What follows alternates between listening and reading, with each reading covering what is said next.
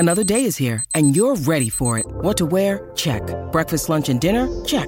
Planning for what's next and how to save for it? That's where Bank of America can help.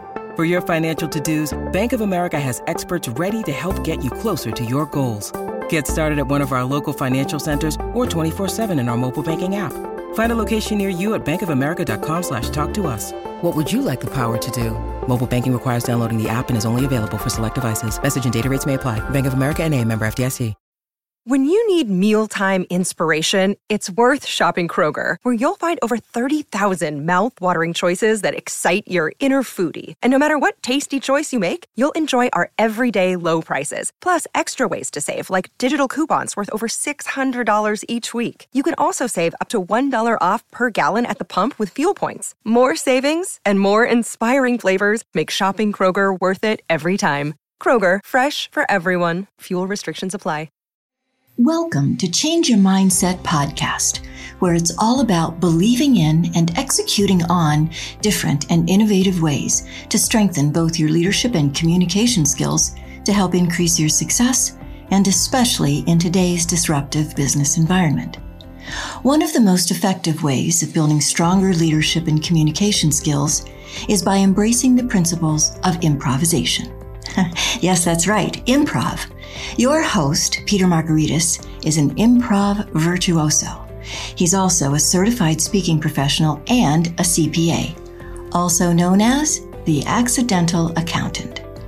Each episode of Change Your Mindset is designed to bring you different and innovative ideas, thoughts, and behavioral changes on a variety of differing topics, with the sole purpose of strengthening your critical soft skills. We may call them soft skills, but they are the hardest to master. And when we do, greater success and growth is the result. So jump in and start changing your mindset now. Let's start the show. Off and running. Vulnerability and generosity as the fuel for selfless leaders, part 2. Turn the spotlight to others. In this chapter's Ask Yourself moment, we explored what it might look like to step up your communications interactions at work with a spirit of, okay, it's time to let my teammates shine. Imagine yourself, if you will, as a proverbial Oprah Winfrey, inviting others onto the stage or to the couch and turning the spotlight on them. Great leaders shine the light and draw the attention to others. We can shine the light in obvious ways, through praise, through complimenting or giving attention to others in public forums. But turning the spotlight on others happens every day, not just at big speeches on Employee Appreciation Day. One critical way of embedding a shine the light mindset into your organization is through helping your people excel and look good. And when your people achieve and excel, and when they exceed expectations, the spotlight shines upon them in a natural, long-lasting way.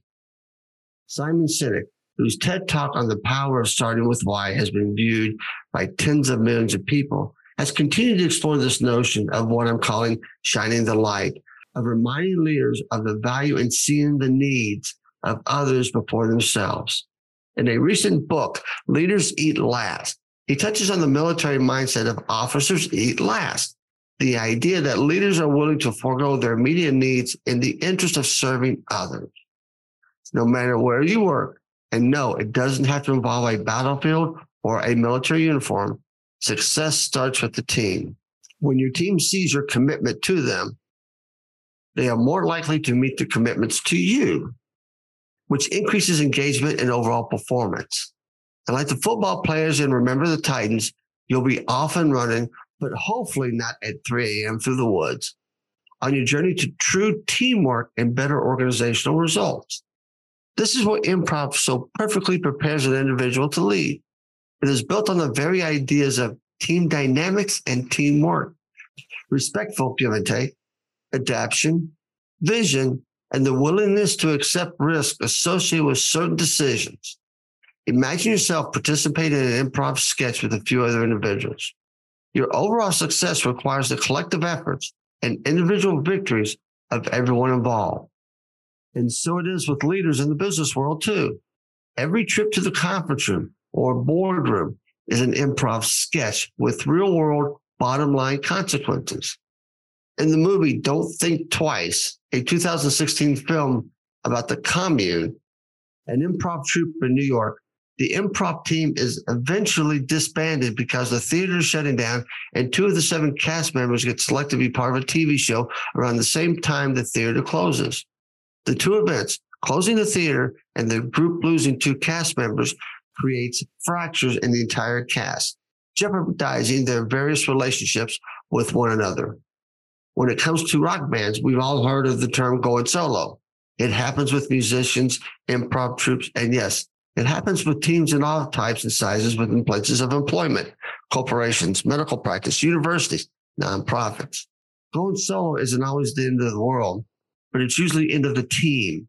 And that end can't come too soon or unofficially when colleagues keep trying to function inside a broken team that doesn't have the luxury of disbanding because one person isn't playing fair. To prevent one person from going rogue on a team of any type, the leader needs to create a group that is built on trust, knowing that over time, that trust will allow the group to redefine itself and even develop a new and different levels of trust when one or more members leave. Everything comes back to improv. I don't care where you work, what industry you serve, or what area of functional expertise, accountant, marketer, technologist. Your success as a leader can always be mapped back to your adherence or to the deviation from an improviser's mindset. And here's why. Being a selfish leader who can earn the respect and cooperation from a dynamic team of individuals requires a certain emotional maturity and strength. I sometimes see a dismissive look in people's eyes when I mention the word improv, as if to say, what are you trying to sell me here? They soon learn that improvisation involves a lot more than comedy. Leaders must respect, trust, support, listen, focus, and adapt.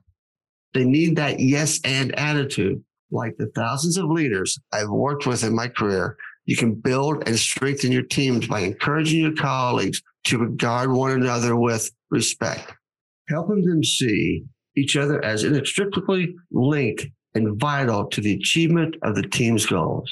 You can deliver your own style of Coach Boone speeches and demonstrate every day that mutual respect is the foundation of your efforts. In today's business climate, successful leaders must be able to accomplish the following. Communicate your vision and your ideas while adapting to the changing business landscape.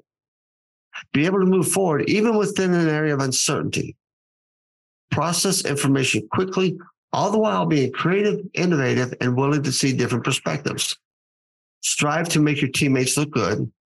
Think on your feet and adapt to changing situations. Listen to understand, not just to respond. Each of these objectives can be accomplished by practicing improvisation. Once you understand that, the effect is transformative. Improv can be funny, but it works in situations that aren't very fun and humorous at all, regarding matters that could flare into confrontation if handled the wrong way, or even regarding major institutional crises or disruption. If you apply these principles, you promote healing and growth instead. Thank you for listening. This podcast is a part of the C-Suite Radio Network. For more top business podcasts, visit c-suiteradio.com.